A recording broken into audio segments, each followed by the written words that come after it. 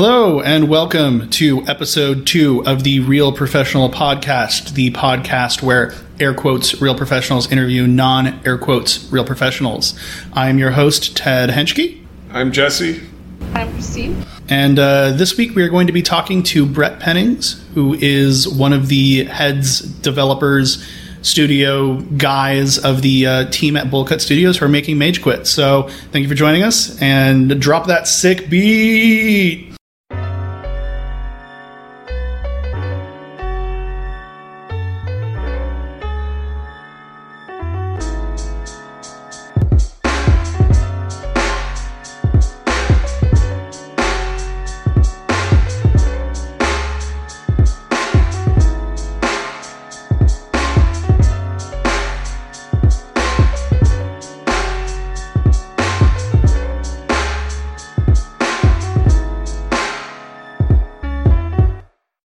And welcome back, guys. So, how are you all doing this week? What have you guys been playing?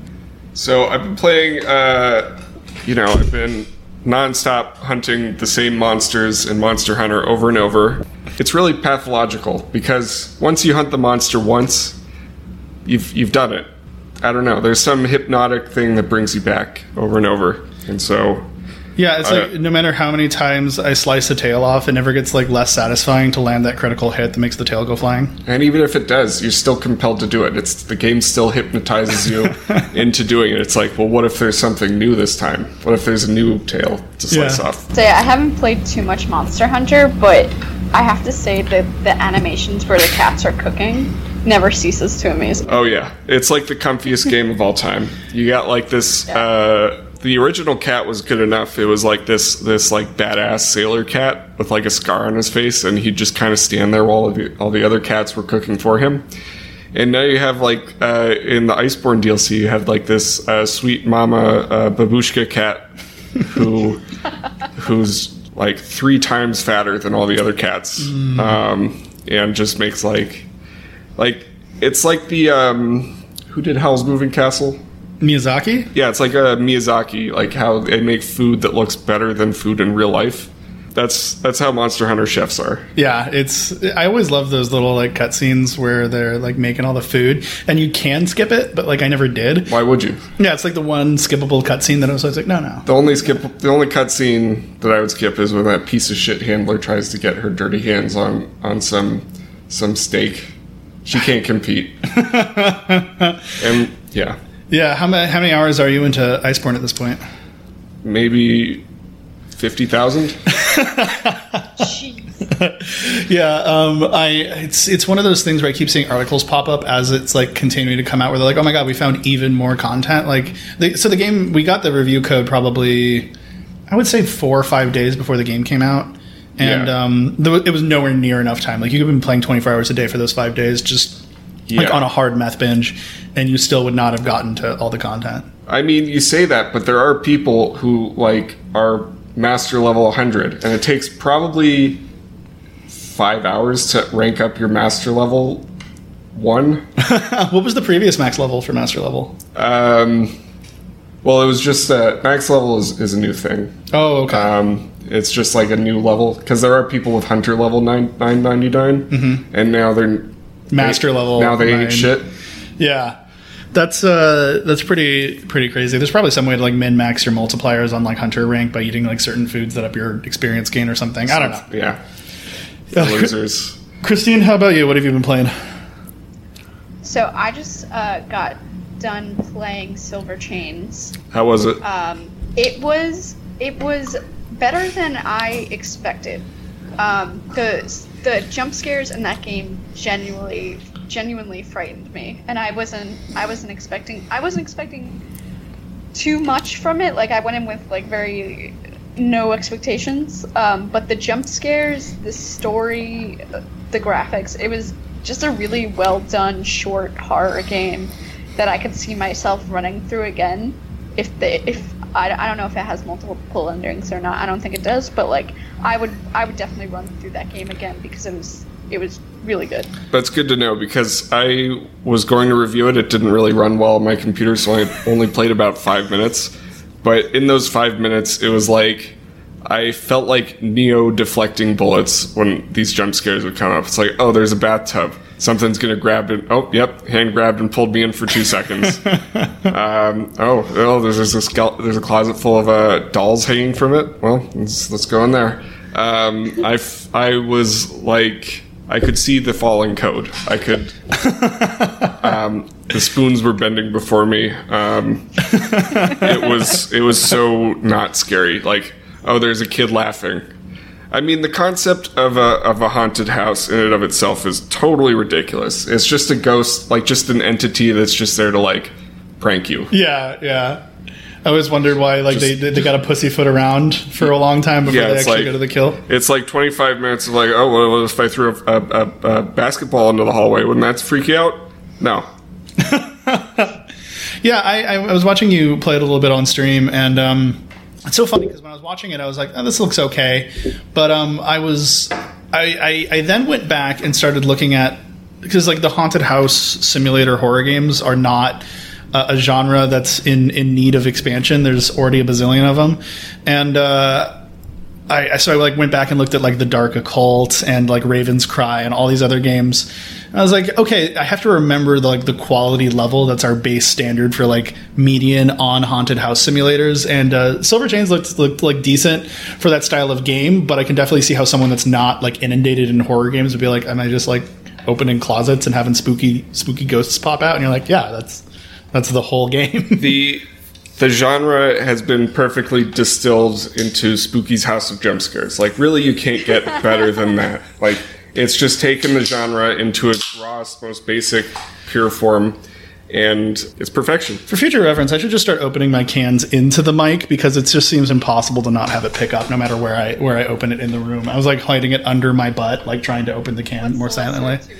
Yeah, just own it. Yeah. It's like those dudes that are gaming and they take massive like vape hits into the mic, and you're like, you had to push to talk. Like they have push to talk on. They push it just so you can hear them hitting their fucking like hard bongs. Blowing fat cotton. Blowing fat clouds. Yeah. Anyways, anything else, Christine? Mage Quit. Yeah, we're going to be talking to the Mage. Playing a lot of Mage Quit this week. Yeah, we actually have a big one today. We're talking to 50% of the whole dev team, which is a big podcast. So, yeah. I've been playing a frankly irresponsible amount of Total War Warhammer 2 because the new DLC just came out. And what does it add? Oh god, it adds so it adds 2 new factions to the game. One, an Empire guy, and then a new lizard person. This is like one of those conversations that I can't have because it just like goes very quickly into far nerdier than like man was meant to go. Like it just stares straight into the abyss. Like, okay, so I play a ludicrous amount of Total War. Like it's frankly embarrassing. I think I have in the Total War Warhammer 2 like over 1,000 hours put into it, and the original Total War Warhammer I think I have like 2,000 combined hours put into it. And it's so funny too because I have friends that always tell me that like the game's too complicated for them to get into. First off, it's like the most simple of the grand strategy games, and second, like I started playing Total War when I was like 9 when the original Shogun came out, and I used to play it like blackout drunk. Like true story, I actually stopped playing Total War for a period of time when I stopped drinking because I was like, oh, this is too triggering because I used to just like down shots and like conquer empires. Like before you have any like romantic notions about like how much of a party animal I was, like that was how I spent a Tuesday, was like getting blackout and like just like, so I wonder if I could make the Epirus Empire conquer Rome. Well, that'd be cool. And playing like one of the smaller Greek states, like that was my shit. And so for Total War Warhammer, I had to stop playing it for a long time because I was like, God, you know, I used to just spend days like with bottles and bottles just like plowing through. You think that's how like Alexander the Great and them would do it? Yes. Like Hannibal would just be in his like being carted around by like 5,000 slaves just pounding shots and just being like, yeah, we could probably there's that age. Oh, sorry. We could probably build a siege weapon and like throw burning cattle over the wall. Just threw burning cows at them, bro. Huh? That's like a drunk idea if I've ever heard one. Just like launching burning cows. Well, they do shit like that. They like, yeah, let's just throw rotting cows and beehives, just whatever we got. Fuck it. But We got some burning oil. Yeah, why not? Just dump it on these assholes. But what I realized is, like, going back and playing it again, is that, like, alcohol wasn't my problem. It was Total War. Because, like, I started playing the new DLC and I woke up, like, 4 days later. I don't know where my keys are. Like, my pants are on backwards. I'm covered in my own sweat and vomit. I'm like, what happened? But, like, hey, man, I conquered all of Lestria with for the Empire. So, I mean, like, it's totally worth it. And, God, like, those... Saved a bunch of money on alcohol while doing it. Saved a whole ton of money on alcohol. The same amount of depression and despair and crippling migraine without even having to leave the home. No, seriously, like, I woke up after, like, a 2-day Total War binge, and, like, my kidneys hurt, just like I used to when I would wake up hungover. And I was, like, in the same bar dumpster, and I was like, God damn. The same bar dumpster with your laptop. With my laptop, just playing, like, clicking the end turn button. No, I think that the new DLC, like... Oh, man, because it revamps the Empire, which is one of the Mortal Empires campaigns. No one's going to know what I'm talking about unless they're a Total War fan, but it's basically like the longest campaign in the game they revamped, so of course I have to play through it again. And it's like, it's easily like 80 to 100 hours of gameplay. And I've been chugging through it just so that I get like excited when a new Total War DLC comes out, because normally I can only play games I have to review now. So the ability to like block off an entire week to like not talk to people and barely exist is like super nice. But yeah, I've just barely existing the past week, just playing a ludicrous amount of that. I got to get into the Surge 2 tonight. So, but for any Total War fans out there, new DLC is great. Definitely worth it for the cost, especially with the Empire update, and definitely check it out. But yeah, so it seems like September has been like a huge video game month. We got tons of shit coming out. I got to review Greedfall. There's Surge 2 coming out. New Total War DLC. Children of Morta just came out. Children of Morta, which I gave to Jesse, and he has to review that, but he's been slacking. It's beautiful. It's really visually awesome. Gameplay's fine. What other games came out? Oh, Gears of War 5, which we're not going to have time to review. But wait, what's that one that came out recently? Pretty big title? Borderlands 3? Yeah, Borderlands 3. I've been playing through that. It's really interesting. I was like... So... Going along with other video game series and movie series power creep, they need to keep raising the evilness of the characters. But, I mean, in Borderlands, every villain so far has been so insanely over the top, like putting babies into meat grinders evil, that I was kind of surprised that they actually managed to make a more interesting evil villain than Handsome Jack. With the interesting cultural critique of she's a gamer girl streamer who streams her violent murder, and that's how she's like become the Genghis Khan of bandits, just rallying every bandit cult by just like, you know, selling her bathwater and killing people on cam. Yeah, what's that line she says in the trailer? If there are any bullet hunters out here, I'm not a merciful god. Something like that, yeah. She's a god queen gamer girl. That's fucking epic. Yeah, and just has an army of incels willing to kill and die for her. And it's got a really interesting cultural critique of parasocial relationships and how much we rely on, you know, the bonds formed between people that we've never and will never meet through our phones and through the internet. And also shooting them. Yeah, I would love to hear your deeper dive on the parasocial relationships of Borderlands 3. I think that's... I would love to give my life for Ninja and then shoot him. Jesus Christ. We'll cut that. No, that's staying in for sure. So on that positive note, we're... Yeah, there's just a lot. I actually, you know, I gave Borderlands 3 over here to Jesse to review, and it can kind of... if you ever, like, have aspersions to the glorious life of a games journalist, let me tell you, like, I've gotten to the point where I will more positively judge a game for only being, like, 2 hours long. Like, I was looking at Borderlands 3, and it's like, oh, no, you not only got maps, but you get new planets. It's like, nope, fuck this. I'm going to give this to the new guy. Oh, yeah. Yeah, there's no way I'm going to have it even halfway done within a week or Yeah, he was all excited that I gave him Monster Hunter Iceborne, but really I just didn't want to have to like spend 400 hours in Monster Hunter Iceborne. Yeah, Monster Hunter Iceborne took me 100 hours. I believe about 500 potions, and several close friendships now lost to beat. And I'm still going through it. I'm still unlocking monsters. Still chugging through. I feel it. I feel ya. Silver Rathlos. Yeah. What's the difference? It's silver. It drops silver stuff. Drops a silver tail. That's pretty dope, man. Yeah. The funny thing is that we're going to be talking about TGS next. And, I mean, that are egregiously long. Yeah, speaking of video games that are egregiously long, it seems like every game coming out now is, like, ridiculously... Like, we got a bunch of games we're going to be talking about that just seem like they're infinite gameplay. So, I just want to say, like, more indie studios need to come out with, like...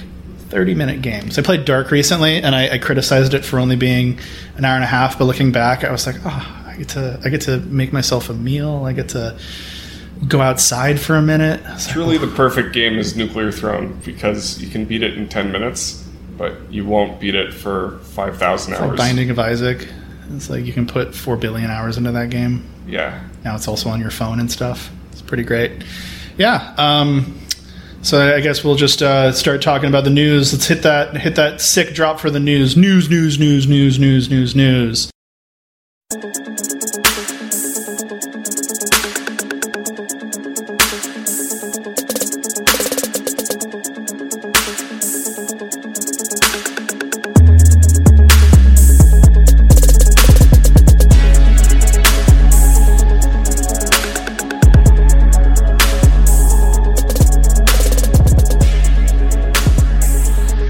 So TGS has come and gone now. I was going to write up some articles on it, but TGS is a little bit different than like E3, where they front load E3 with the first, like even before the show starts, all the announcements come out. So TGS kind of like shows off as the days go on. So I've been waiting on posting some art. By the time this is edited out, though, all the articles will be up, so I don't even know why I'm talking about this. But it was kind of funny because I've been so busy with like launching the site and getting the podcast in order. I had like missed a couple of the announcements I had to go back on. And it was this weird experience because for the past like 10 years of my life, I've been so plugged into like the gaming zeitgeist that every second of every day that there's an announcement, I'm one of the first to know, or like at least within the first hour, I know because I just have to. And so I was like, oh, this got announced. Like I didn't realize Deadly Premonition 2 got announced like a week ago. Like people were making jokes about it. And I was like, yeah, that would be fun, wouldn't it? But so it was cool going through the TGS showcases and shit, just kind of getting caught up on everything. They're all in Japanese, so that makes things interesting. I get to guess at the mechanics. That's pretty fun. But yeah, so I wanted to see what you guys got out of the show. Either of you have any trailers, any of the games you want to bring up for our shot across the bow of this segment? Yeah, I'll take a crack at it. Talking about Death Stranding, yep. A game that we've all wondered if it was going to come out this year or not. I mean, we definitely had a pool in our office about whether the game was actually going to come out by the end of this year or not, but it's got a release date, so that's pretty cool. But basically the trailer for Death Stranding at TGS, the Death Stranding trailer that came out, there were actually 2 trailers that came out during TGS. There was the 7-minute briefing trailer, which kind of explained what everybody was wondering, and it's what the heck is this game even about? So they kind of solidified that in this trailer by saying, oh, there's like these different camps around America that we're trying to branch together, we're trying to reconnect America, and the United Cities.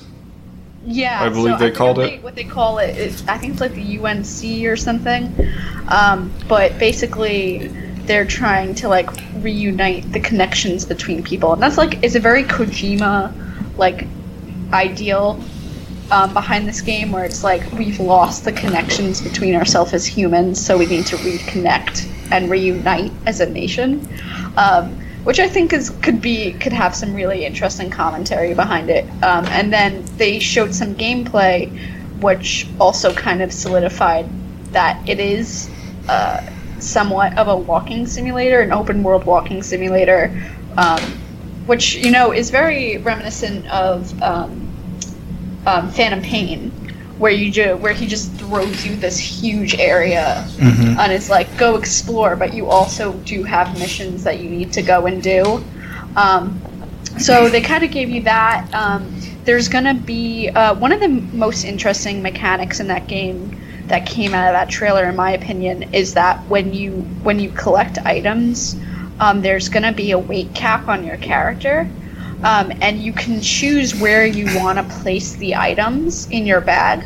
So like you have belts on you have like these little bags on your belt. So if you put too much weight on your left side, it'll affect your character when he's running around. So that's something else that you have to take into consideration when playing this game. And I think that could make for some really interesting gameplay decisions. Yeah, Jesse and I were watching the trailer, and we were like, God, I wonder what this game is going to be. And then we were watching it, and we were like, oh, it's Metal Gear Solid 5. Yeah, we watched about 40 minutes of gameplay, and 35 minutes of that was... You watched 40 minutes of gameplay. After you left, I watched all the other trailers and shit that they have going on. Okay, well, what I saw was 38 minutes of Norman Reedus being an Amazon delivery guy, and maybe 5 minutes of fighting a, crude oil dog by throwing blood grenades at it. Yeah, I'm about that. Those are both things that I love. Okay. Making money for Jeff Bezos and making money for big oil. Yeah, I think it's a pro-oil message all around. Yeah, just oil is good and cool. Give your blood to the oil gods. I don't know if they discussed this in the trailer because I couldn't understand it because it was in Japanese. Yes. But there's this idea that you shoot the monsters using your own blood, and I wonder if it's gonna be a issue in this game where you like lose if you shoot it too many times and you use too much blood. Like, do you die? Yeah, I was reading that part of the article. So first off, mercifully, the story trailer was in English. But the gameplay trailer was all in Japanese, so a lot of this I had to figure out by doing my least favorite activity, reading. And so I had to do some research for this one, which I hate. Don't ever make me do research. It's ridiculous. Just give me the trailer. Come on. Why'd I have to use my eyeballs to read? But the blood grenades, you can use blood packs that you find. They're like items, or you can use your own blood. And I'm guessing that's going to be a mechanic because we saw the safe house, how you get transfusions and stuff. And so I'm guessing blood and using your own blood is going to be integral to the story. But also when you're delivering things, you're delivering supplies like there's all these acronyms. So it's the UCA, it's the United Cities of America. And then and then the bad things are EPs for, I think they're EPs. I can't fucking remember.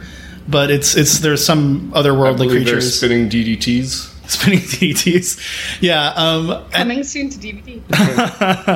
So but you deliver weapons and food and supplies, but also sperm and eggs, and they have this weird plot element where certain people don't age, most people don't age, and I don't their bodies are trapped in an ether or something. I have no fucking idea. That's what I like about Kojima. A lot of his games are just fever dreams. Yeah, that's the thing is I feel that Death Stranding has a message, but it's so hard. It's so on the nose, but also so obtuse at the same time. I think Metal Gear Solid 5 was about flame whales. What was the message of Metal Gear Solid 5? What was the political message? You played it. I did. I remember... Okay. Fuck. Right. Metal Gear Solid 4 was about nanomachines and how those are bad, and PMCs are bad, and that privatizing the military is bad. Metal Gear Solid 1... Big robots are cool. Metal Gear Solid 2. Well, Metal Gear Solid 1 was a metaphor for nuclear proliferation and how if we create big Metal Gears are cool. Right, they are cool, but the more nukes that we have, the more likely they're going to find their way into terrorist hands. But instead of nukes, it's Gundams. And Metal Gear Solid 2 was about the information age, as much as that game was about anything. That game was another fever dream. Metal Gear Solid 3 was about like Cold War ideologies and like what is the point of becoming a patriot for your country if it's just going to betray you. So it was kind of this anti-nationalistic message. I don't know. It's weird. I'm not, like the story is like always like pretty on the nose with the message, but then there's all these questions we have about what Death Stranding actually is. Like, why are these people alone on the beach? Like, why is the vice president John Die Hardman? No, his name is Die Hardman. Yeah, Die-Hardman. I don't know, Christine, if you saw that in the trailer, but the guy with the skull on his face, his name is Die/Hardman. Yeah, I saw that. It's pretty fucking epic. But to kind of at least provide some context for the beach, I remember there being a conversation from a past interview that the beach is kind of like the afterlife, and that you have access to this kind of like, not so much the afterlife, it's more like a purgatory, but you have access to it for some reason, and so do most of the world. Something happened in this place that impacted the real life, because there's a character in it who his trailer came out a while ago, and he sleeps for 24 hours, and then he sleeps for 12 hours, and then he goes back into the purgatory, and then he sleeps for 12 hours. Like he basically dies, and then his what are those things called? They shock you, the defibrillators. Jinx. Yeah.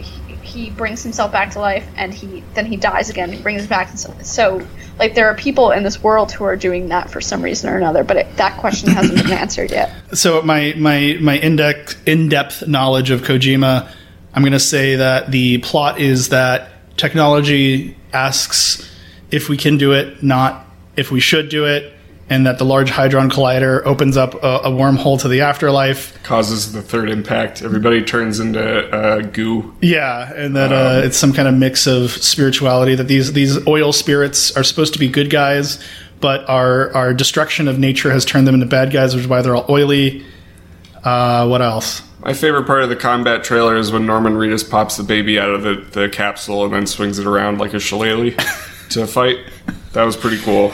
Yeah, pretty innovative of Kojima to go there. The baby flail was an interesting decision about how you can actually use the umbilical cord of small children as a strangling device as well. Like, it's really multi-use. Yeah.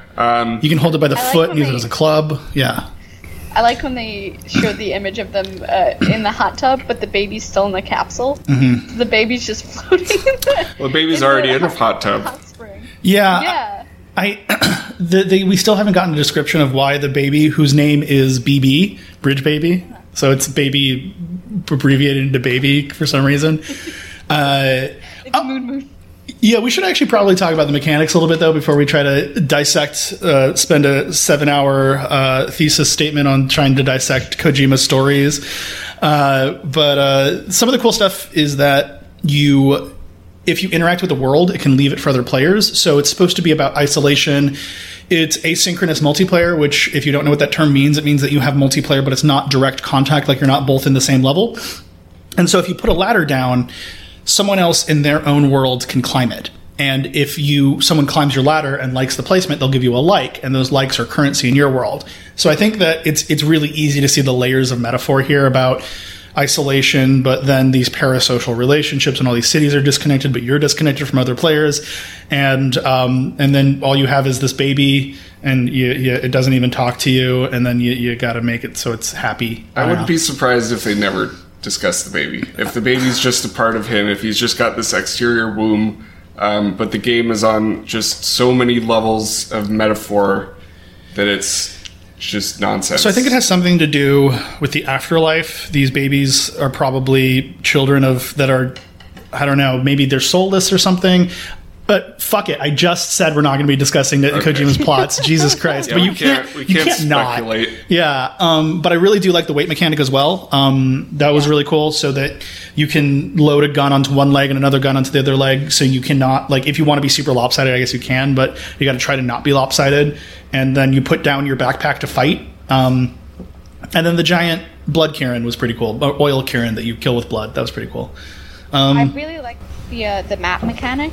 because when you open up the map, it will, like, when you go to do a mission, because you have to cross this terrain, and it's like, say you're crossing a river, the map will show you like spots you should and shouldn't go to, and you can basically plot your own course based off of that. But it's like red, it's gonna kill you.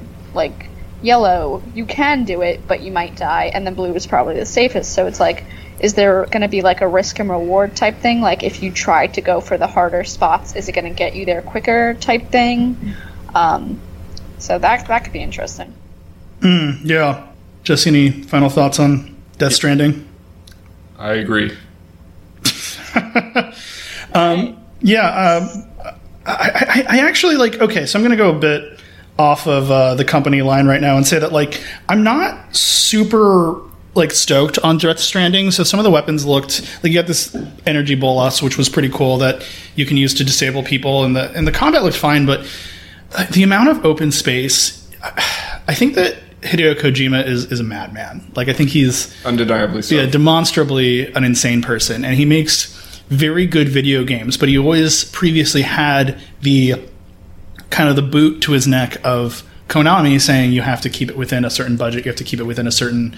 You have to make it not dumb. Yeah, a certain scope and scale, and I don't think he likes that, which is why he went off to create Kojima Productions and do his own thing, but I'm a bit concerned about what the game's going to look like when he doesn't have anyone telling him, okay, man, you got to rein it a little bit. It's like George Lucas, right? So George Lucas made the original Star Wars and then was part of the production of the second two of the original Star Wars. But the original Star Wars had like all this other weird shit it wanted to do, but he was reined in. Yeah, had his wife who was like doing massive edits. But then by the time of the Phantom Menace, by the time of Phantom Menace, he was the one in charge. He was the biggest man in all of sci-fi. And how are you going to tell George Lucas, hey, that's a dumb idea? I mean, how are you going to tell, like, Kojima? And the big hint on this is that Kojima's demo for Death Stranding was 59 minutes long. And you know that when they were like, hey, how much time do you need on stage to show off this demo? He's like, 59 minutes. Someone was like, can you cut it down? He's like, no. And if you watch the trailer, it's 38 of those minutes are Norman Reedus like peeing in a bush. Like, there's like so much. There's like, seriously, we were watching it and he fucking pees. Holy shit. Yeah. He pees like Metal Gear Ray. Yeah, I wonder. I was going to diverge into Kojima's dick and the power of his pee, but I don't think that's appropriate for the Real Professional podcast. But I'll just let you at home imagine where that conversation would lead. But we're at the end of the trailer, and he's like going down this hill, and this music is playing, and all I could think is that ladder scene in Metal Gear Solid 3. It's like, and I'm still in a dream, and it's like a 5-minute ladder climbing. Who thought that was a good idea? And watching, that was a great idea. It's the most memeable idea of that game, and I certainly remember it.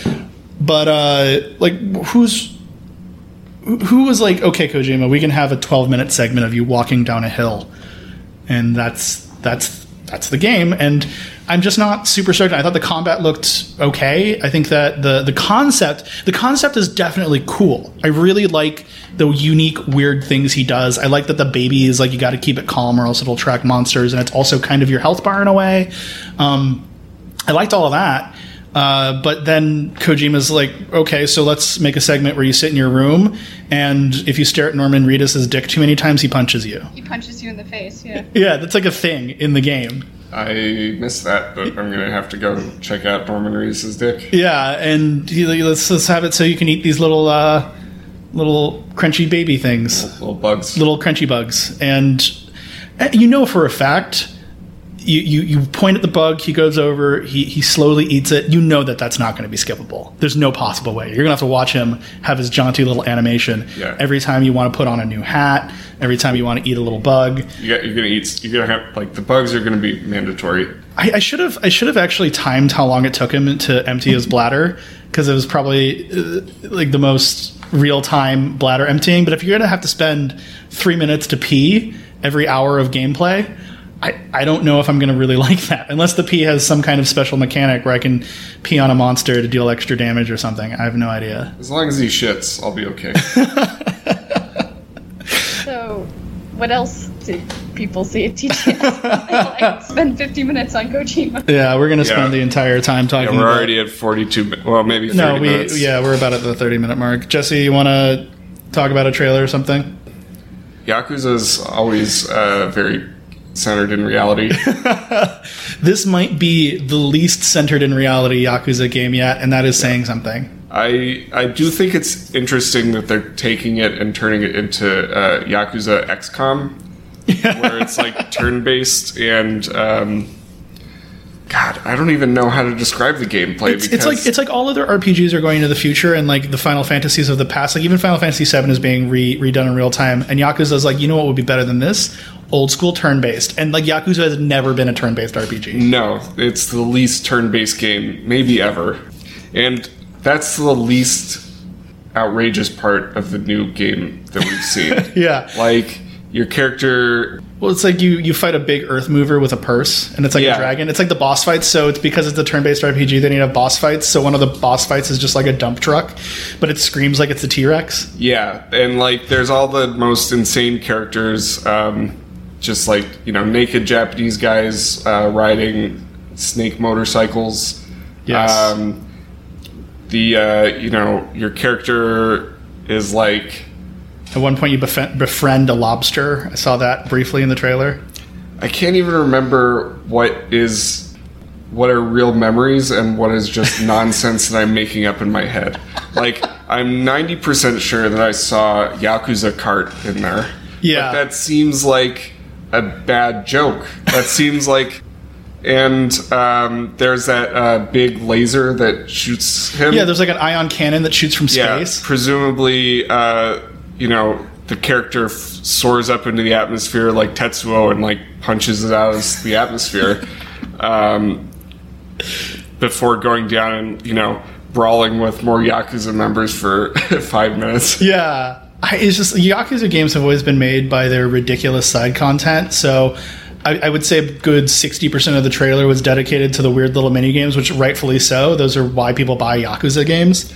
I think the best part of Yakuza is the dichotomy between the total batshit insane, you know, meeting your friend Mr. Libido, who's just this dancing nude guy in an alley every 5 minutes, and like, you know, gambling away and like doing karaoke, mixed with like the heavy drama of being a hardened criminal.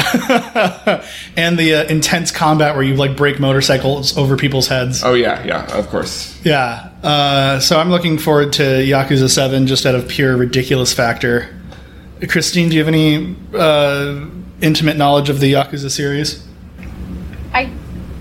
Other than what I've seen, like from the insanity of the clips from those games, like the dancing sequences and like the making drink sequences, I don't know too much about Yakuza, but I do have to say I saw a clip from the TGS trailer with the summons, where you can summon lobsters, and it is the most over the top summoned like scene I think I've seen in a game in a very long time, because like the lobster, like all these lobsters fall out of the air and they land, and there's this one lobster and he powers up and then he grabs this guy's nose. Yeah. And then does a flip off of the guy and lands. And I'm just like, what is this game? Yeah, that's Yakuza in a nutshell. Highly recommend you just pick up Yakuza 0 and play that for a while, because your insight meter will be fucking soaring through the roof. And it seems like they're coming at like people.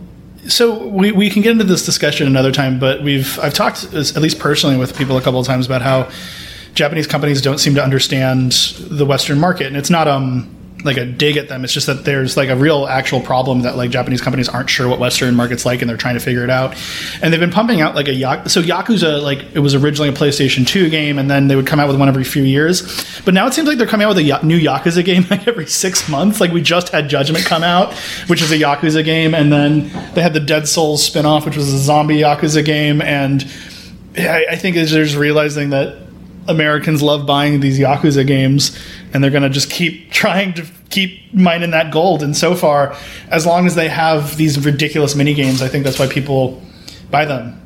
It's like the crack that was Mario the Mario Party games is like you get these 15-second little hits of pure bliss. Well, speaking of crack, it's like, they have like 20 minutes of story, and they got to cut it with like 7 hours of running a host club I would and say, buying like little trinkets. I would say that going to playing a Yakuza game is exactly like a rave, and like you're just like pounding whippets, and every time you do one of these mini games, it's like taking a hit of those whippets, and you're like, woo, and you have like 15 seconds of fun, and you just got to keep pounding through these canisters, and then like all of a sudden, like you can't explain why the music is great, or why this beat was super sick, or like why this specific like hit a molly was the best one you had, but then it just like all congeals together into this experience where you're like, God, I got to do another one in like 3 months,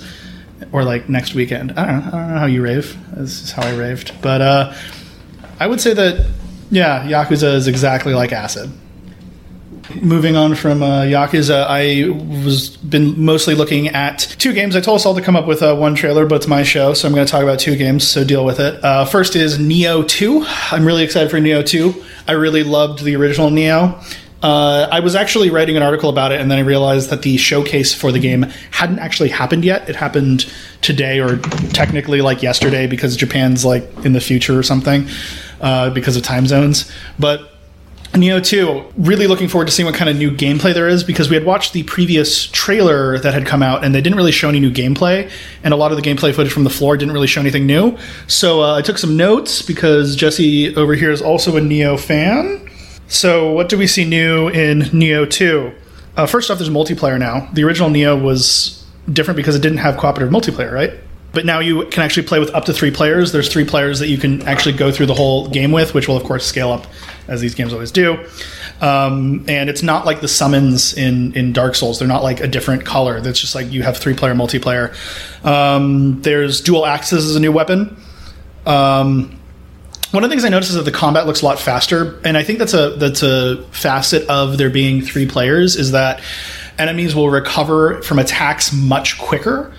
So you can hit them and it'll stagger them, but then it'll only be like a half-second window until they're ready to attack you again. It was already incredibly fast combat. I don't know if my slow brain can keep up. Yeah, it's Team Ninja who did the Ninja Gaiden series, so the combat's always been incredibly fast in these games.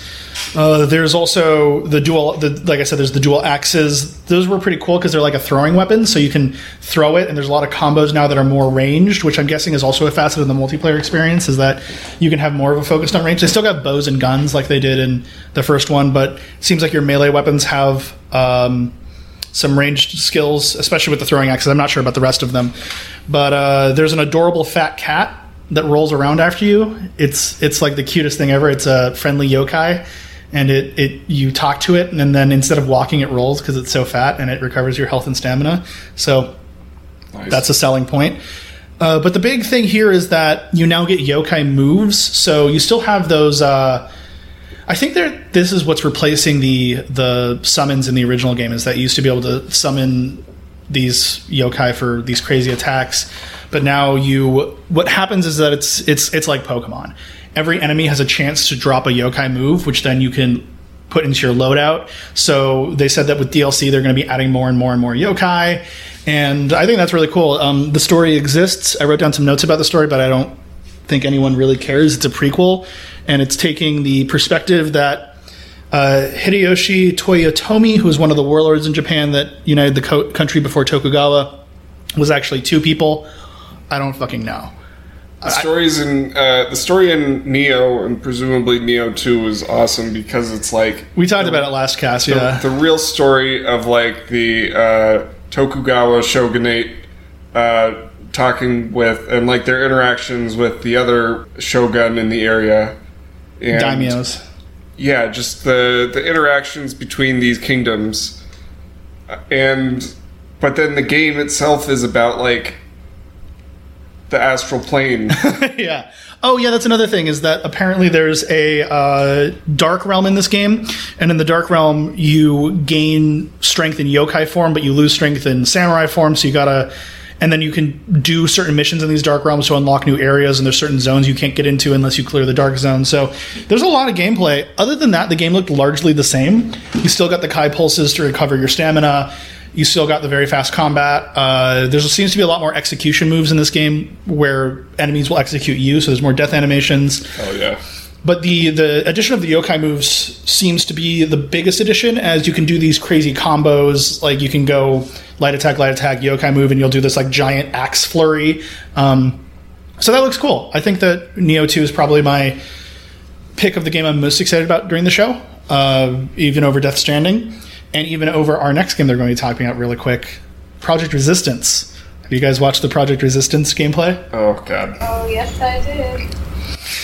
So, Project Resistance, you guys, I'm just going to kick it off. I don't want to share my mic time on this one, but... Go nuts. Yeah, I've played all the Resident Evil games, all of them so far, including Outbreak, all that stuff, and I want to know how Capcom works, because Project Resistance looks...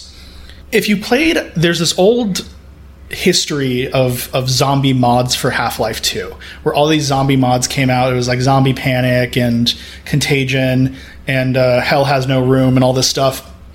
And there was one in particular where someone took control of a zombie overlord master that would activate traps, and you tried to get through the map as they were spawning more zombies. And it was really great as a free mod, and the UI was terrible, and it hardly loaded half the time.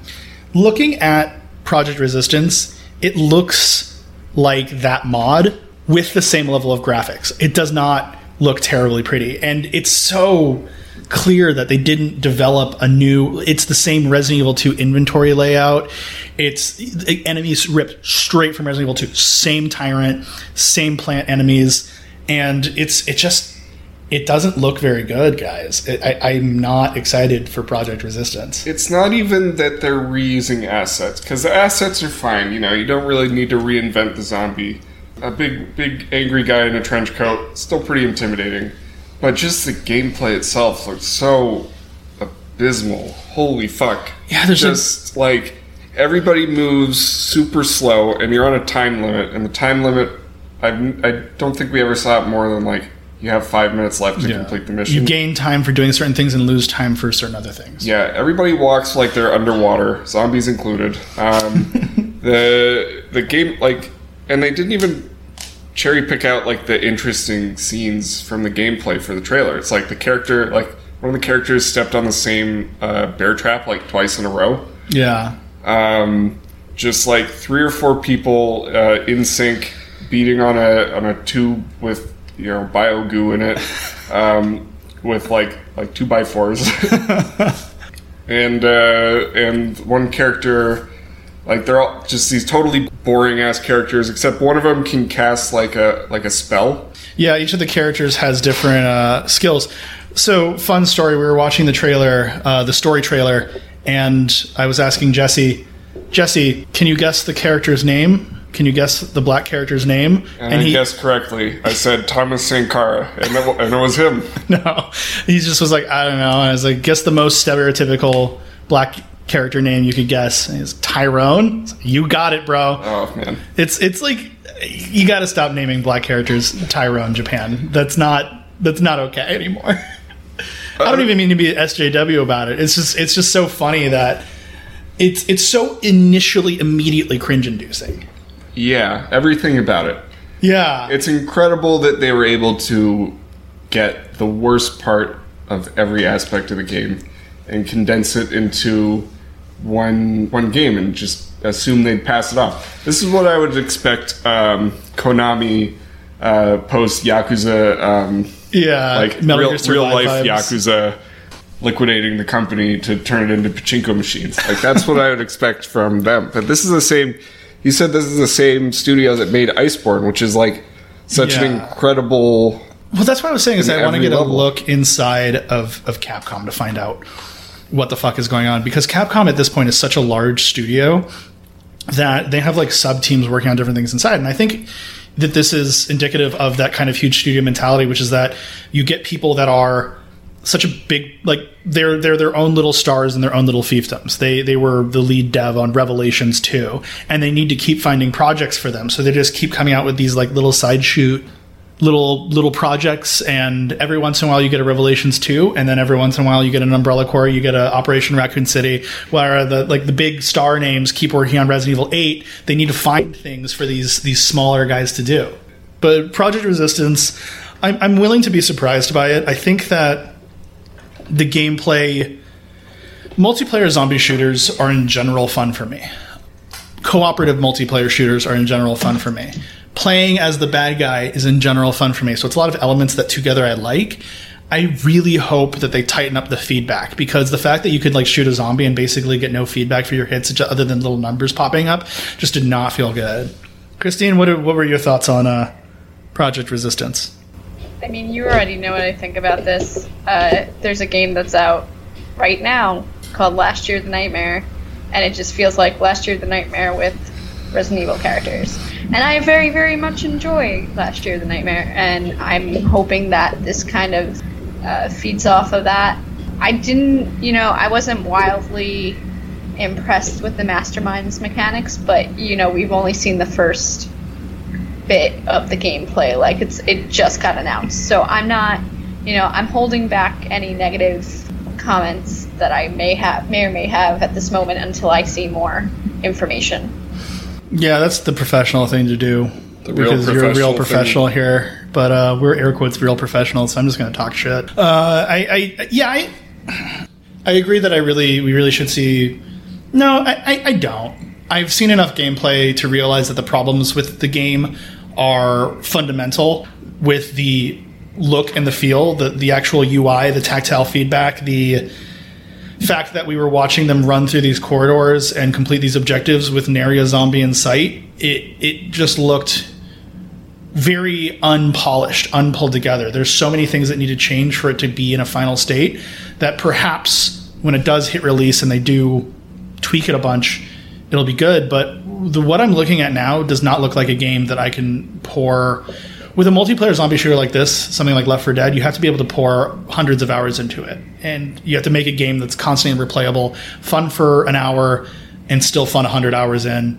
This doesn't look like that to me. Hopefully I'm surprised when it comes out. Maybe it's the best game ever made. I'm willing to be surprised, but not from what I've seen so far. I will take it. That's how I kind of felt like with Dead by Daylight the first time I played it, though. And it's now I play it constantly, so I'm hoping they find that magic sweet spot with this game that will because the beta's not, they haven't even done the beta yet, so I'm waiting until after the beta and after some more gameplay to pour any of my comments in. Yeah, it's very possible they just were brave enough to show us like the pre-alpha version of this nonsense. It looked bad. It looked real bad. Please don't blacklist us, Capcom. We really like Monster Hunter. We gave it a 5 out of 5. Yeah. Anyways. I like Resident Evil. Yeah, Resident Evil 7 is one of the best horror games ever made. And Resident Evil Umbrella Corps is not. And this looks like more on the side of Umbrella Corps than it does on the side of Resident Evil 7. All right. We've been talking about TGS for 4 hours now, and we should probably move on to the interview portion of the podcast. So stay tuned. We're going to be talking to Brett Penning from Bullcut Studios about Mage Quit. So stay tuned, and we'll be back after this short break. Musical interlude now.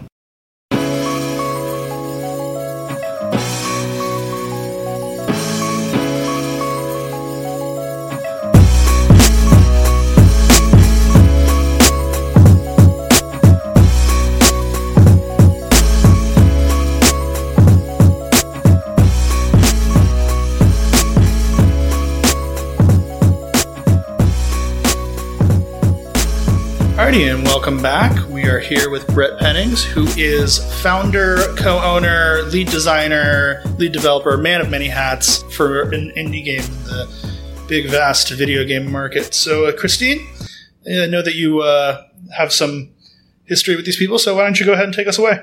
All right. Well, thank you, Brett, for joining us today. Yeah, of course. Thanks for having me on.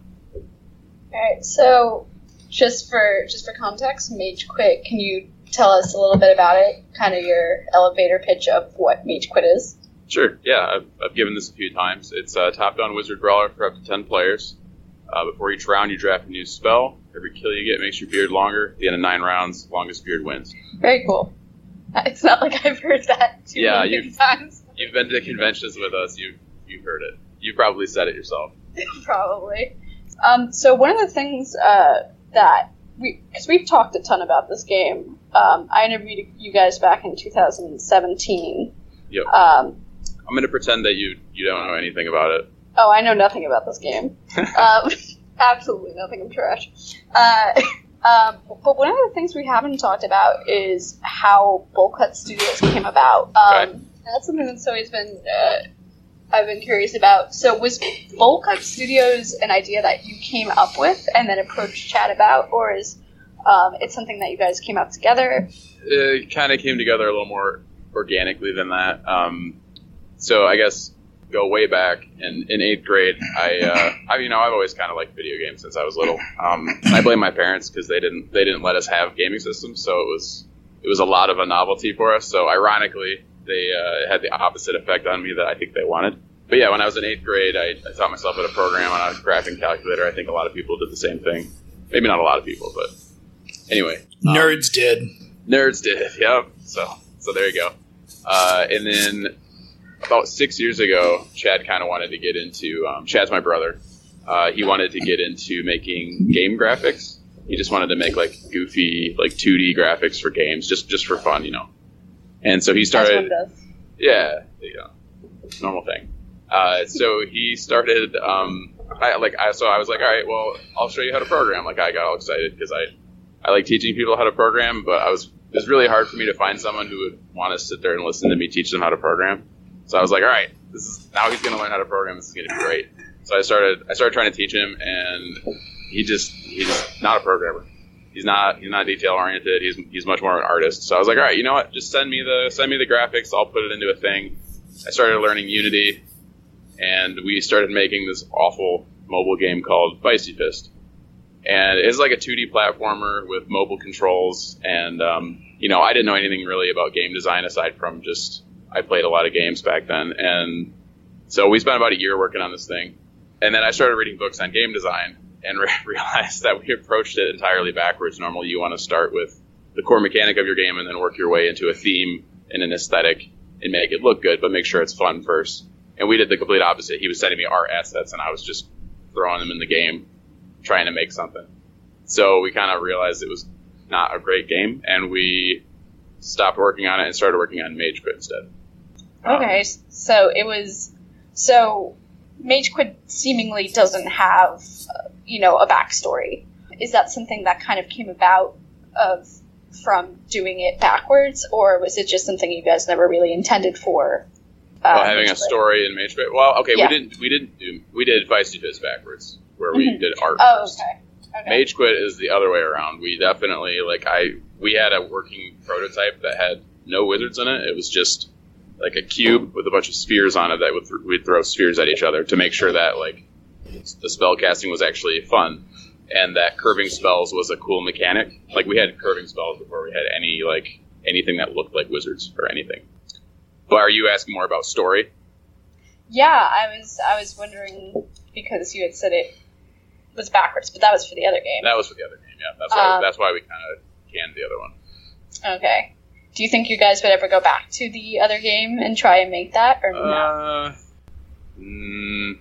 He's way better at art than he was back then, now. So, I don't know. I mean, he might be attached to all the assets he made, but I think if anything, we might use some of the aesthetic, but he would probably redo a lot of it, and then maybe we just reuse the name and make it like I don't know. We have kind of a thing for 10-player party games now. Yeah, you guys just had a tournament recently, right? Yes, we just had an online tournament a week ago. Yeah, a week ago today. Who won? Actually, a team from Germany. Really? It was a controversial victory. So how so? Current rule set. Okay, so it was very the whole tournament was super epic. There was one team that was kind of the favorite. We all kind of expected them to win. They made it to it was a double elimination tournament, and this team had made it all the way to the finals without losing. And the finals were best of 3, but if you were the team going into it that hadn't lost a game yet, you have to lose 3 times to be out. So you get 1 free loss, if that makes sense. Mm-hmm. So this team went into there. They won their first game. So the team they were playing against, this team from Germany, they needed to win 3 games in a row, right? So the next 2 games, this team from Germany actually won by a large margin against them, and they were going into their last game. So the final game, it's down to the last round, and in Mage Quit, when you get a kill, you get a gem, right? Grows your beard. Total combined beard length for the team determines who wins. The favorite team was down by 3, and the German team obviously was up by 3. And the current rule set is if you die without taking damage from anybody, no one gets a kill for it. Mm. So one of the German players just ran off the map right at the beginning so that the other team couldn't catch up on the final round. What a king. Yeah, it was... anyway. You remember... sorry, this is totally unrelated. He's just abusing the features, man. I know. Well, it was actually on my Trello board to make you lose a point if your character self-destructs. Mm-hmm. It's been in there for a year, and I just hadn't done it yet. And I was like, well, that's what I get for leaving something in there that long. It'll be fixed for the next one. Yeah, cool. What did they get for winning? They got exclusive in-game hats. Oh, that's actually pretty dope. They're They're more like crowns. Yeah, they're crowns. That's awesome. Yeah. But what we're planning on doing is for future tournaments, obviously if another team wins, they'll also get those crowns. But we're going to make them upgradable crowns. So there's a center gem in the middle of the crown. And if you win the tournament a second time, that will turn into 2 gems. And so you basically, you want to keep playing to keep upgrading your crown. That's actually really cool. I like that. I like that style of upgradable cosmetics. It's so often we're focused on tournament winnings as money, and to do cosmetics in a way that you have to actually achieve them rather than just pay money is pretty nice. It would be cool if the beard length as symbol of status carried over, and the best players just had a beard that was 10 miles long. And so we have something ancillary to that. If you win a physical tournament at PAX or another convention that we attend, you get a golden beard. So your beard and all the games will be gold, but that also means everybody targets you. Nice. That's just the price of being a baller. Yeah, very true. Makes you a little bit of a target. Mm-hmm. I wouldn't know. But. So we actually added a tutorial to the game, and the easiest way for me to put it was almost like a little target practice tutorial. The easiest way for me to put targets in the draft screen was to make a target face cosmetic. So I'm considering starting to give that out with the golden beards, just to be over the top about it. Okay, you're a target now. With a little bit of nightmare fuel, but yeah, a little bit. It looked pretty cool. It's actually a pretty cool way to build a community, though, because for a lot of these multiplayer games, they live or die on their community and interaction. So to have an incentive to not only play in tournaments, but go to physical tournaments through cosmetics is pretty cool. Yeah, it seems to work pretty well. We also do at the bigger. Actually, no, pretty much at all the events we have an email sign up, and if you provide us your email, we send you a code for an exclusive event skin. So for the different PAXs, we had a different skin for each PAX. And there's a few members of the community that have managed to attend each PAX and sign up for the skin. So they have all 3 PAX skins, which is pretty cool. It's pretty dope. Have you considered selling these skins for an exorbitant price, $1,000? I guess I've thought about it, but a lot of people get enraged about microtransactions. I guess it's not at that point. It's not a microtransaction. Yeah, you should just say that it's the game's, it's the industry's macro transaction game. Only macro transactions. We thought about doing maybe a Patreon and having Patreon, as long as you're a patron, you have a certain skin unlocked. So we have a centralized skin system in the game that allows me to revoke or add skins to people at any time, which is pretty cool. That's actually pretty cool. You're the skin god. Pretty much. It's a lot of power. And to talk about a little bit about the communities who attend the conventions and things like that, you guys have an interesting. The way you've built your community is very interesting in terms of the way you've built it with your game, because you give your community a lot of leeway on, ideas. You allow them to tell them their ideas, and you kind of use that to help build your game. And you also have the community nights where you jump into games with the community and see how they play, and use that to improve your game. Can you talk a little bit to that? Yeah, actually, the community nights was your idea, so. Hush. Nobody knows that. A little bit of self-promotion over here from Christine. Yeah. No. Someone's fishing for compliments.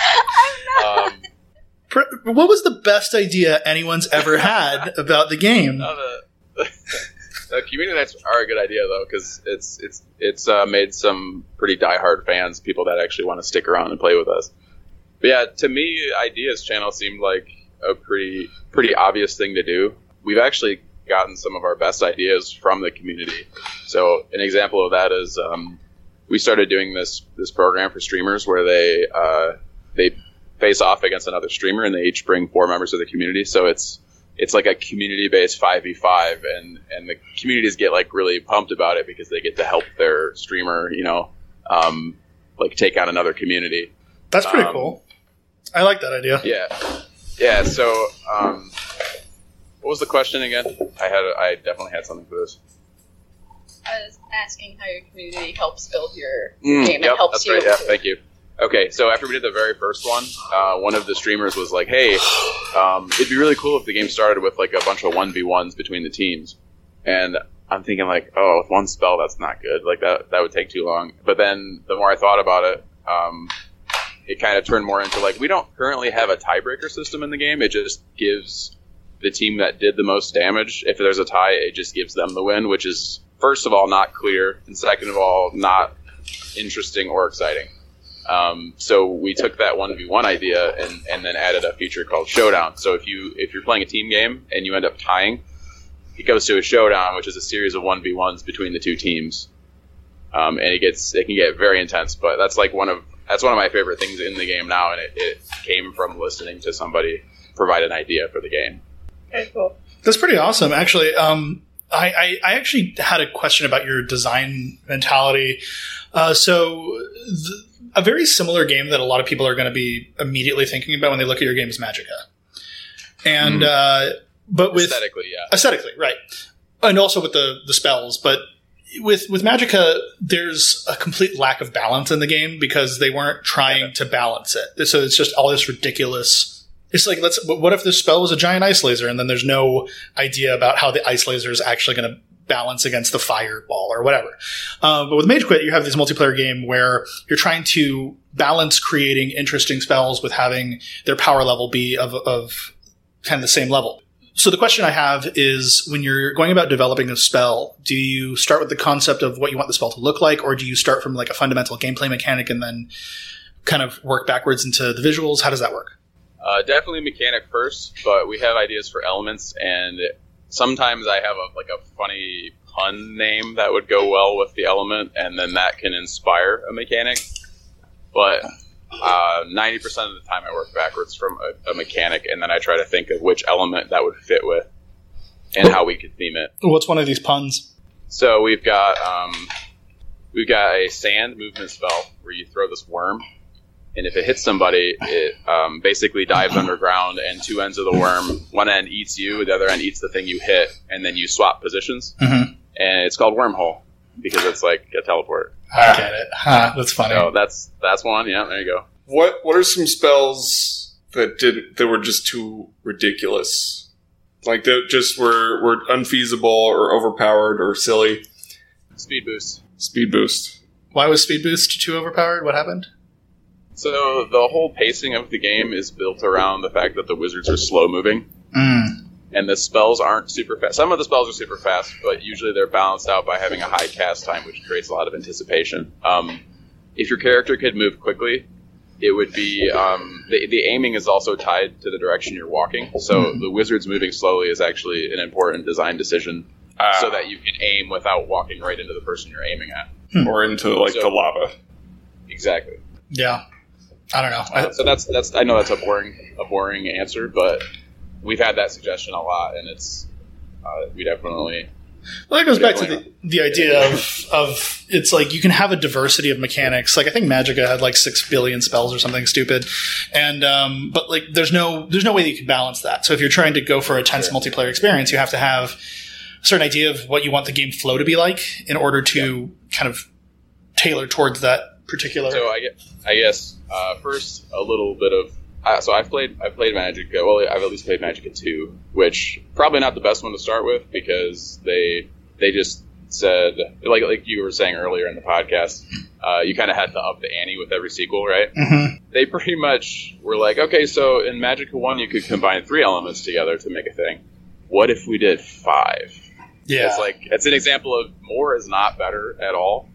And I just I was playing through it, I just found myself hitting the same button 5 times because it's overwhelming, especially since they're like, okay, and here's your 8 elements. So they give you initially every single spell, and just try stuff. Mm-hmm. I don't know. So to me, I didn't like that. Yeah, I kind of had a feeling with Mage Quit when I was playing it that it doesn't start overwhelming, and you do get used to it, but like the gradual progression of additions smooths that difficulty curve to make it so it's not overwhelming. Yet during my first playthrough, I was like, by the time I was done, I was like, I don't even remember my buttons. It was just like mashing shit.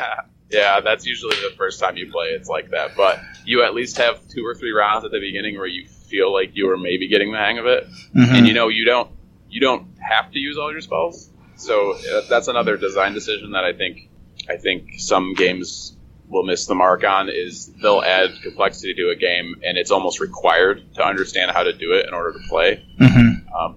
When I want to add depth to the game, I try to think about it from the perspective of, is this going to confuse a new player, or is this something that I can add in that is completely optional, sort of like spell curving? Mm-hmm. New players don't understand spell curving really, so they'll just keep throwing their spells straight, which is completely fine. But as you play more and you want a little more depth to the game, then you can start using it. You should have a tutorial where Angelina Jolie stands in front of you and you have to curve the spell around her head. We do have a tutorial. She is not in it. Do you have a tutorial now? When I played, you didn't have a tutorial. Yeah, it's... when did you play? Oh, probably... Christine, when did we meet? E3? We probably played Mage Quit together maybe a month after that. So a few months ago. Okay, yeah, we definitely added it in the last couple months. But yeah, it just teaches you the basics, like how to move, how to throw your spell, I guess how to aim, and then it teaches you how to do spell curving. Mm-hmm. And then it shows you a draft screen, and this is why I had to have those target faces, is because you're hitting targets in the tutorial. There's a draft screen, and then you draft a movement spell, and then it's the movement spell that you draft is Summer Assault, which is another one of those puns. And that one you actually have to activate twice to use, so it forces people to know how to reactivate a spell, or that's even a thing. And then they jump up onto a wall, hit a target, and then they can go and hit the last 3 targets. And that's it. It's really simple, but in order to advance through it, you have to, by design, it forces you to understand the concepts just to get through it. Mm. Yeah, but it also doesn't throw text in your face like, hey, it doesn't so anyone could figure out how to do it even if they didn't know English, Mm-hmm. So I want to kind of get more into questions about the design philosophy of the studio and stuff and your journey through the games industry. But before I do that, I just wanted to see if Christine or Jesse here had any more questions about Mage Quit mechanics specifically. I actually do. So something you talk a lot about is that you want the player, when they die, to know how they died. But there are situations, where it's, even when I've been playing, where I'll die, and I'm like, well, what the hell just happened?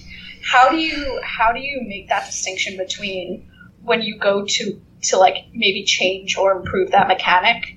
How do you differentiate between that person just not seeing something that you would have seen and, that needs to be changed? Okay, so I have to make a little clarification on that. I don't know that I've ever said I want people to know how they die. I know that's important for you to not get upset when you die in the game. It's what I always say is when you die, I want you to know that it was your fault. Okay. And interestingly enough, what this has led to is when toxic people try to play Mage Quit, they end up not liking it. Mm-hmm. Because they need to be able to point to something that wasn't them that caused them to die. You heard it here, folks. If you don't like Mage Quit, You're toxic. You're toxic, and It's you like need to it's like the Emperor's clothes. exactly. You really need to is. re-examine your own behavior. Exactly. This is the litmus test for whether or not we can be friends, is whether or not you like Mage Quit. Mm-hmm. And Ted, I actually do have one more question before we jump into history. Yeah, go ahead. Stuff. This actually does tie a little bit into the history of Mage Quit, but you guys changed the art significantly in the time that Mage Quit's been around. Along with the art, so you started off with the basic spells: water, earth, air, and fire. Was there anything within those mechanics that you changed along with the art as it transferred over? Along with the art, well, Yeah. I try. You know what? Let me look at them really quick. But my quick answer is that I try not to let aesthetics affect the mechanics of the game. So I would be really surprised if any of them actually art-wise. Not so much did you change it because of the art changing, but was there things during that process that like you significantly changed because of the art. Yeah, because Okay. you knew he was getting upgraded. So stage-wise, yes, because Chad had to redo all the stages in the new art style. So mechanically, those did change a little bit. Like Ruins is a completely different map now, but for the most part, mechanically, everything pretty much stayed the same through the art transition. I would say with the new art style, it's a lot more easy. It's a lot more easy. It's a lot easier to tell what's going on.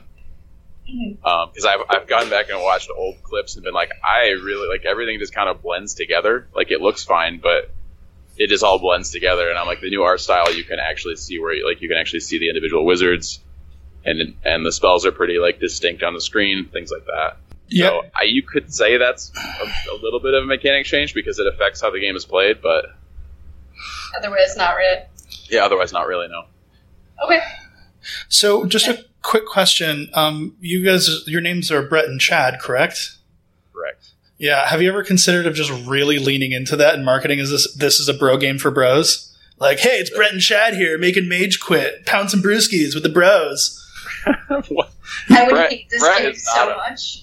Brett is not a bro name. It's so a bro name, dude. It's like, hey, we're gonna go to the fucking party with Brett and Chad. Like, they're bringing the brews, bro. That's like that's so bro. Just lean into it, man. Own it and be proud.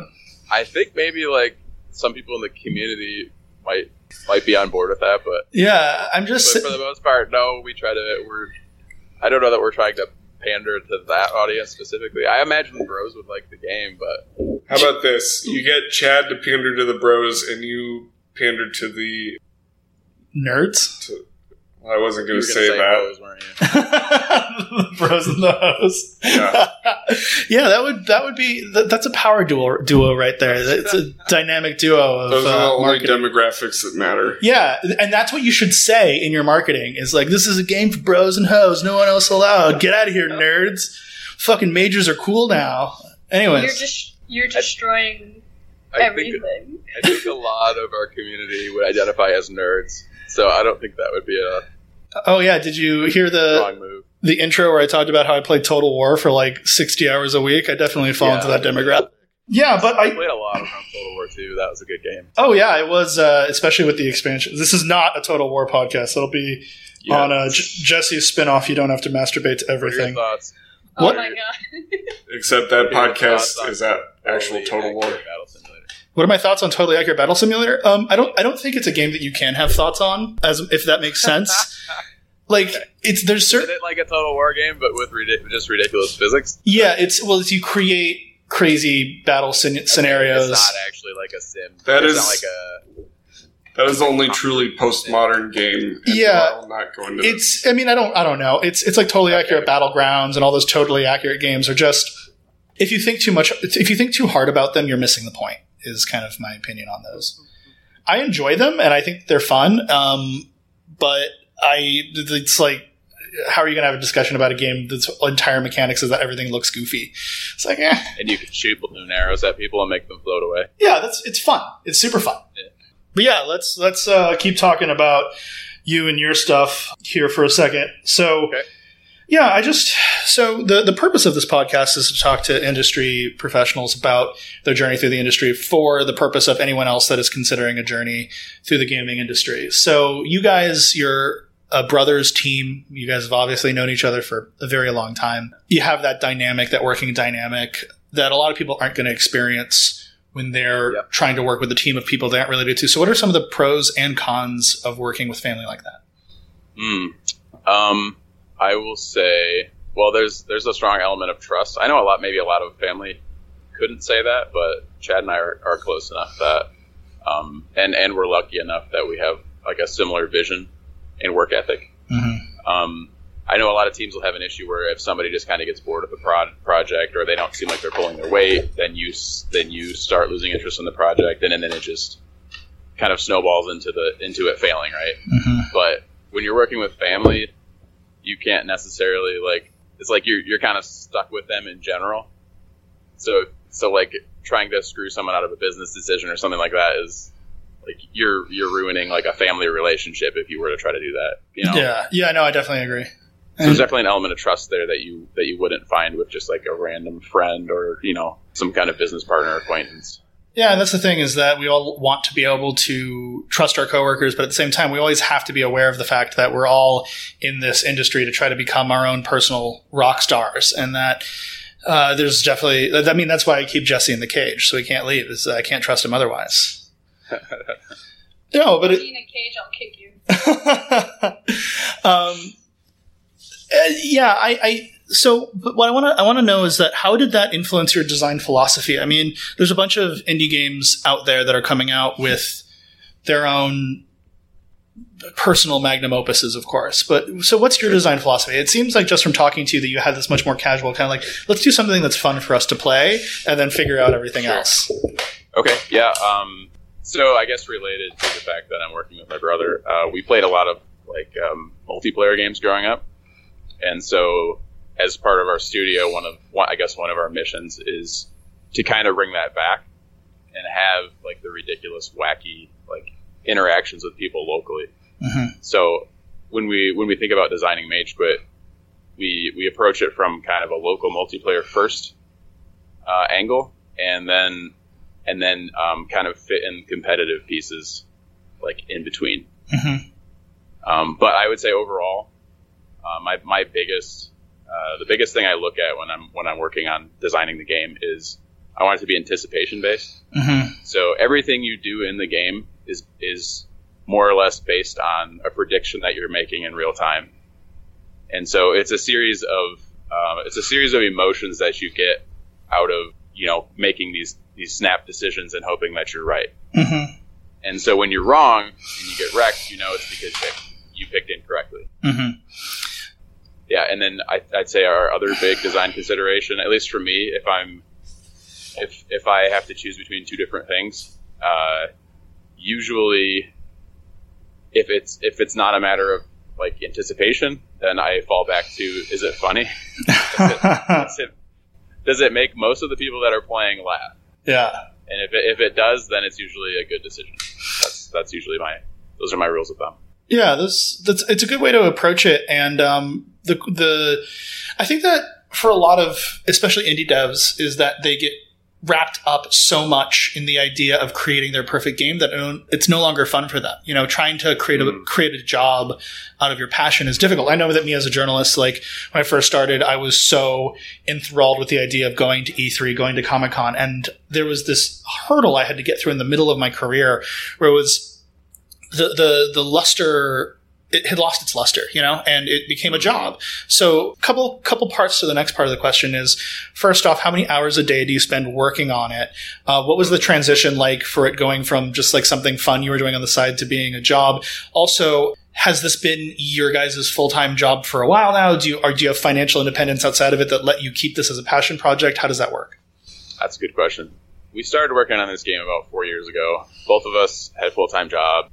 So I was working as a web developer, and Chad was working as kind of freelance motion graphic video, graphic designer type animator, that kind of stuff.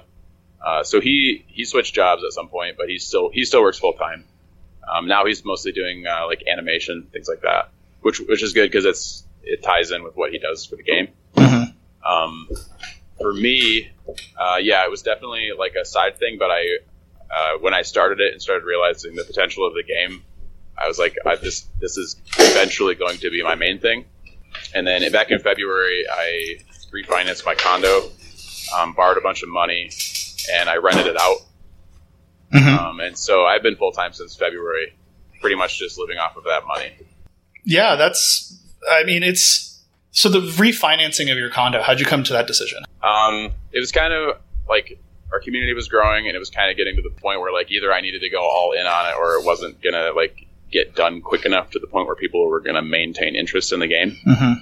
Because I would go like, working full time, I would go like weeks without touching it. And a community is not going to stick around if you're doing nothing for like a few weeks, in between patches. So I had some personal things going on too, and it was just kind of like I need a change. Yeah. So how many hours a day would you say you spend working on Mage Quit now? This is kind of embarrassing. All of them. Yeah, I feel you.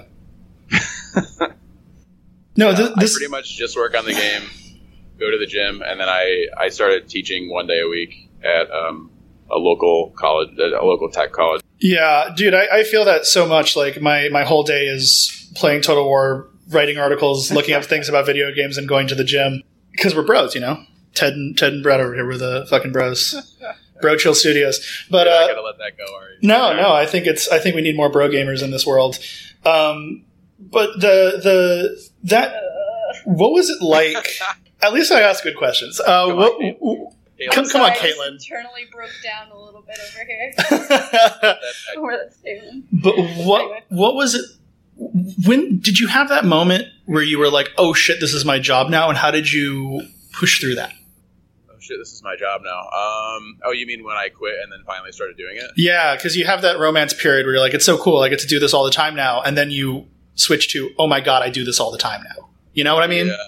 Yeah.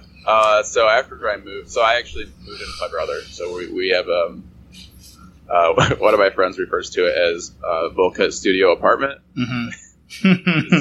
Yeah. So after I moved here and moved in with Chad, I went to IKEA probably like 5 times in 1 week and just like filled the whole place up with like furniture and stuff, just getting it ready because I was so pumped, right? Mm-hmm. And I kind of got to a point where it was good enough, and then I haven't done any more like interior work on this place since then. Mm-hmm. So it's pretty much just startup life at this point, and it's kind of a mess. There's booth materials everywhere, which is why I asked you about the if this was going to be a video interview. But yeah, so I would say probably a month after I started working on it full time, and then it started being like first it was like, yeah, this is amazing, this is what I wanted to do, and then it started being like you get like those depression thoughts creeping in, like, yep. What if it doesn't do well? You're wasting all your money, and I think I took for granted having a stable job and never really had like thinking too critically about what I did with my money, and now I don't go out to eat. I only buy groceries at Costco. Not that that's cheaper, but necessarily. But it's not cheaper, but it is more stressful. Yeah, going to Costco. Yeah, that's that's the most violent customer base of any grocery store I've ever been Walmart, to. For sure. Yeah, I'd say Walmart is more of a grab bag. Yeah. Okay, well, specifically a grocery store, because there's some real agitation when 2 people who've got carts full of 500 pounds worth of like oats. That's fair. The gotta check carts are out. Huge, and there's not a whole lot of room in the aisles necessarily. Oh in yeah, some places. Depending on what time you go, there'll be a lot of old people, and it gets infuriating. Does anyone else remember? Because Costco now has shopping carts, but they used to just have those pallets, like those big metal pallets you used to throw everything on. That are totally unmaneuverable. Yeah. It's like industrial. It was those good old Costco days. So Christine, did you have something you wanted to add there real quick? about Costco. Oh no! I heard you raise your. Thoughts on Costco? I heard you trying to chime in, but then we went on a tangent about Costco. No, I just think about every time I call my dad, he's at Costco. I love it It's here. like the people who just live at Costco. You can get anything you want at Costco. You can buy baby formula. You know what? That's not true. Printer. You can't get coffee filters at Costco. Really? Yeah, isn't that weird? That is weird. You can buy coffins at Costco, so I was going to say you can get I baby know. filter. You Yeah. can buy tires at Costco. You buy can live and die and insurance. be buried. Yeah, at you can Costco. be born, live, and die at Costco. It's like except Before for coffee checking filters. That's where you have Yeah, to. you'll just have to use a Keurig, I guess. Yeah, something like that. So it's funny. I relay this story to other people that are trying to get into the industry. Is that when I first started writing, I was getting kind of trained up to be a new editor for Dread Central, and someone was getting mad at me because I didn't have this thing. I was like, they were trying to get a hold of me and they couldn't. And I was like, I was asleep. And so my editor-in-chief literally asked me, he said, how much do you sleep at night? And I was like, I don't know, 9 hours. And he said, well, you're going to want to cut that down to like 7. Like, he was literally telling me how much I could sleep if I wanted the job. And those are the sacrifices. What? That's crazy. Well, these are the sacrifices that you kind of don't expect to make, and then you do when you're going whole hog. It's like, you didn't start making Mage Quit thinking you were going to move in with your brother and refinance your condo, Yeah, that's true. Um, I think I had a more rose tinted view of what it would look like to be a game developer. mhm. Yeah, I mean, my goal, my dream as a kid was to go to E3. I was like, that's what I want to do.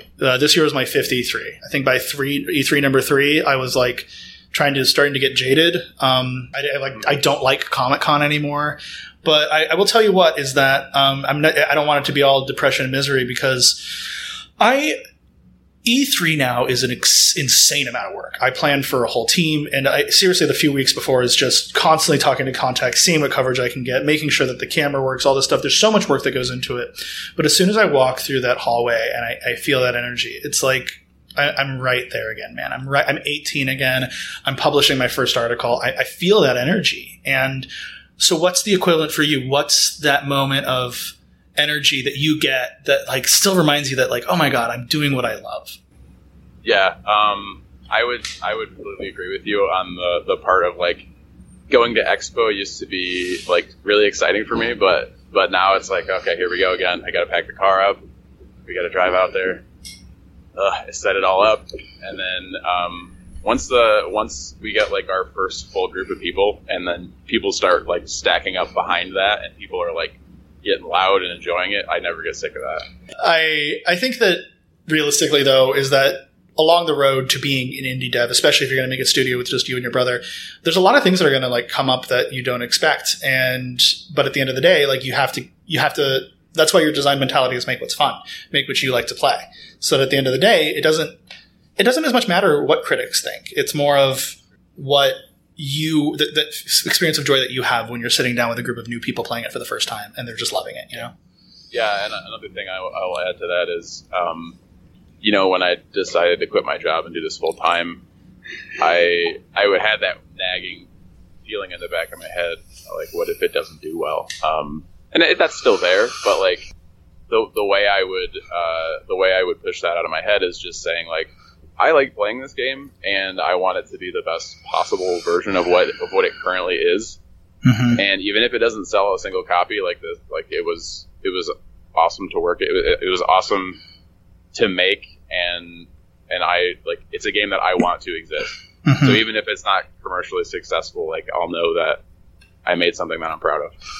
Yeah, I definitely feel that, and sometimes it feels like you're just pitching things into the void, and the void doesn't care. But at the same time, you've made your little mark on the Steam store page, Not to get too sentimental here, because that's not who I am. But for a little bit of context on the games industry journey, Mage Quit was my first real games job.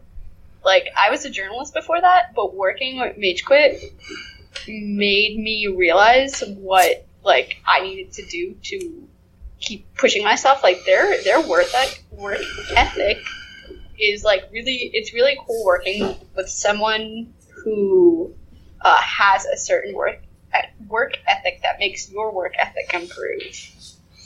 Yeah, I feel that. Honestly. You're only as good as the team surrounding you, and when you keep the team just you and your brother, you can always just not invite him to Thanksgiving anymore, and that'll light a fire under his ass. What's that say about you? You keeping me near you all the time. You will play Borderlands when I won't. Fair enough. Is the main draw there. So yeah, Just Tech, can I delve into one more thing? yeah, go ahead, dude. So Brett, you have done game jams before, right? Yeah, I've done 2.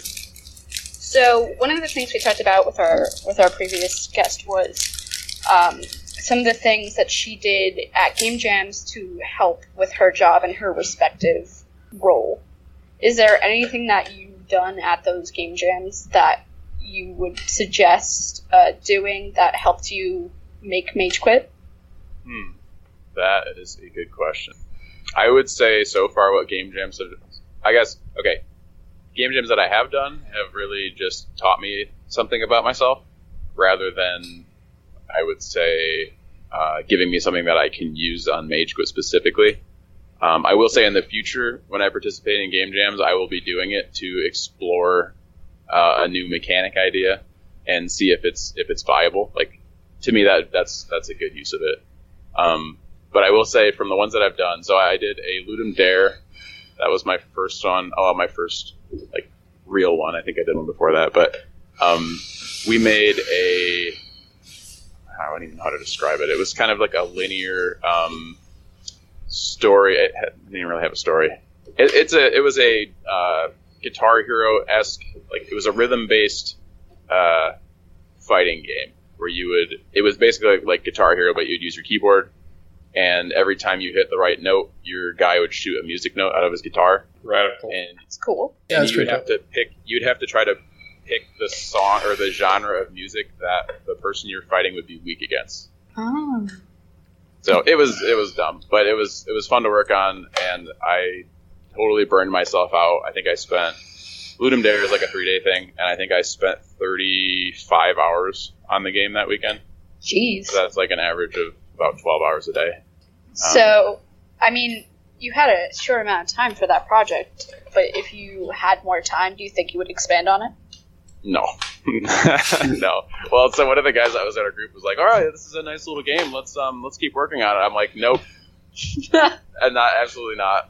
So that taught me that like burnout is real. Mm-hmm. And it also taught me that I do not like the end of production / release portion of a game. I like the concepting, the prototyping, but like the long haul part, like the end of production and then releasing is just, I think that's pretty common knowledge in the gaming industry, but that's the part that that's the reason people leave the industry. Yeah, I will say this is a story I've heard quite a few times from different people who have this game jam project or a thesis statement or a little project they've been working on, and they have this great concept and it's a good idea, and then when they get into the production, it gets lost in the ether for like 7 years and they burn out, and there's a real benefit to learning how to let go, move on, try something new. Yeah, for sure. Good on questions. Jesse, you got any questions over there? Did you do anything fun this weekend? Did I do anything fun? I watched Deadpool the other night with my brother. How was He it? had never seen it. It was funny. I mean, I've seen it before, but it was as funny as I remembered. The first or the second one? The first one. Second one's pretty good too, but yeah, the first one. Yeah, it's a good movie. I like that one. Yeah. Oh, are there any games that you've been playing besides Mage Quit? Yeah, I play a good bit of Rocket League. Nice. Not recently. I haven't played it a ton, but that's usually my go-to if I'm gonna sit down and play one. I've been wanting to get back into Breath of the Wild, but it's, RPGs, once you put them down for more than like 3 weeks, you forget where you were. It doesn't feel like your game anymore. Oh god, yeah, I know exactly what you mean. It is the worst. I've restarted Fire Emblem Three Houses maybe 5 times now because I Is just that don't the have new the one? time to. Yeah. Oh man, I'm gonna have to pick that one up. It's like I Yeah. get back into the Skyrim and I'm like in the middle of a dungeon and I have no idea what's in my bag. And I was like, what was I using these soul shards for? And then I sell them and then I remember 2 hours later, I was like, oh, I needed to collect 500 of those for the Dragon Quest or something stupid. Yeah. Yeah, I go back into Monster Hunter after not playing it for 5 hours, and I'm like, God, I I need to hunt this thing again, don't I? Yeah. Anyways, just go ahead and now that we're at the end here, go ahead and pitch. When's it coming out? What's it coming out for? What's the price point you're going to be going for? Sure. So we haven't picked an official launch date, but we're targeting end of this month. It'll be plus or minus a week or so. And it will be coming to fully out on Steam and Xbox One, and our price point is going to be $15. Mm-hmm. And more platforms in the future, but we haven't really disclosed any details on that yet. Any plans to try to port it to mobile so that people can play while at the gym? We have talked about that. Mage Quit Mobile gets thrown around a lot, and most of our community says, for the good of humanity, do not do that. I don't know why people... They won't get anything done. Oh, I get what you mean. All right. Well, man. Is there anything else that you want to plug? Any tournaments or upcoming? So we are going to be having... Actually, our community doesn't even know this yet. We are going to be having our first online free-for-all tournament next Sunday, and I'm building the website sign-up page for it right now. Yes! Wow. I'm excited for that one. All right, yeah, that'll be next Sunday at 1 p.m. Eastern Standard. Yeah, I've never heard Christine that excited about it. Ted, anything. Can you give us a real jovial yes? Ted? What? Me? Can you give us a real jovial yes? Yoo-hoo! Okay, that's good enough. That's about as excited as I get about anything anymore. I'm just a joyful person, Yeah, no, you're the energy that keeps me trucking. So through all these podcasts, I'm not, dead in the ground yet. So yeah, well, I am. Yeah, Jesse's definitely. We're the sliding scale into the grave. Is Christine's still alive? I'm halfway there, and Jesse's long since dead. Anyways, man, thank you so much for joining us today. I really appreciate it. Absolutely. I know. Thanks for having me on. I know this one came about really last minute, so I appreciate you jumping on. Once again, the game is Mage Quit. You can find it on Xbox One or the Steam Store. You can actually buy it early access on the Steam Store right now if you're looking to play it and join in this great community, and more platforms to come. So once again, I'm going to plug this because Brett forgot to. Monday nights and Thursday nights at 9 p.m. They have community nights that you can jump in and play. I've heard. What a great idea! Whose idea was that? Yeah, I've heard. Hey, it's a good idea. Okay, I'm not going to downplay it. Yeah, I've heard from very reliable sources that those community nights are the best idea anyone's ever had about Mage Quit. So I don't know wherever those came from. Maybe the best idea in human history. Of anything. It's like bread, cars, and then community night for Mage Quit, even above internet. Stay humble. Above internet. Well, it wouldn't be possible without internet. Well, I mean, but the internet wouldn't be worth having without community night for Mage Quit. So check it out, Fair. all of our wonderful listeners. So once again, this is Ted with DreadXP.com. Check out all the stories that we talked about today on DreadXP.com. We're going to have a link to all those trailers we were talking about, all our TGS coverage, which by the time this is edited should all be posted. And just come back next week. We're going to be talking to Sarah from, I can't remember the name of the studio, but about the game Nevermind. So horror game, a little bit more in the horror wheelhouse. So come back next week for that. Till then, thank you for listening, and I'll see you later. Bye. Bye.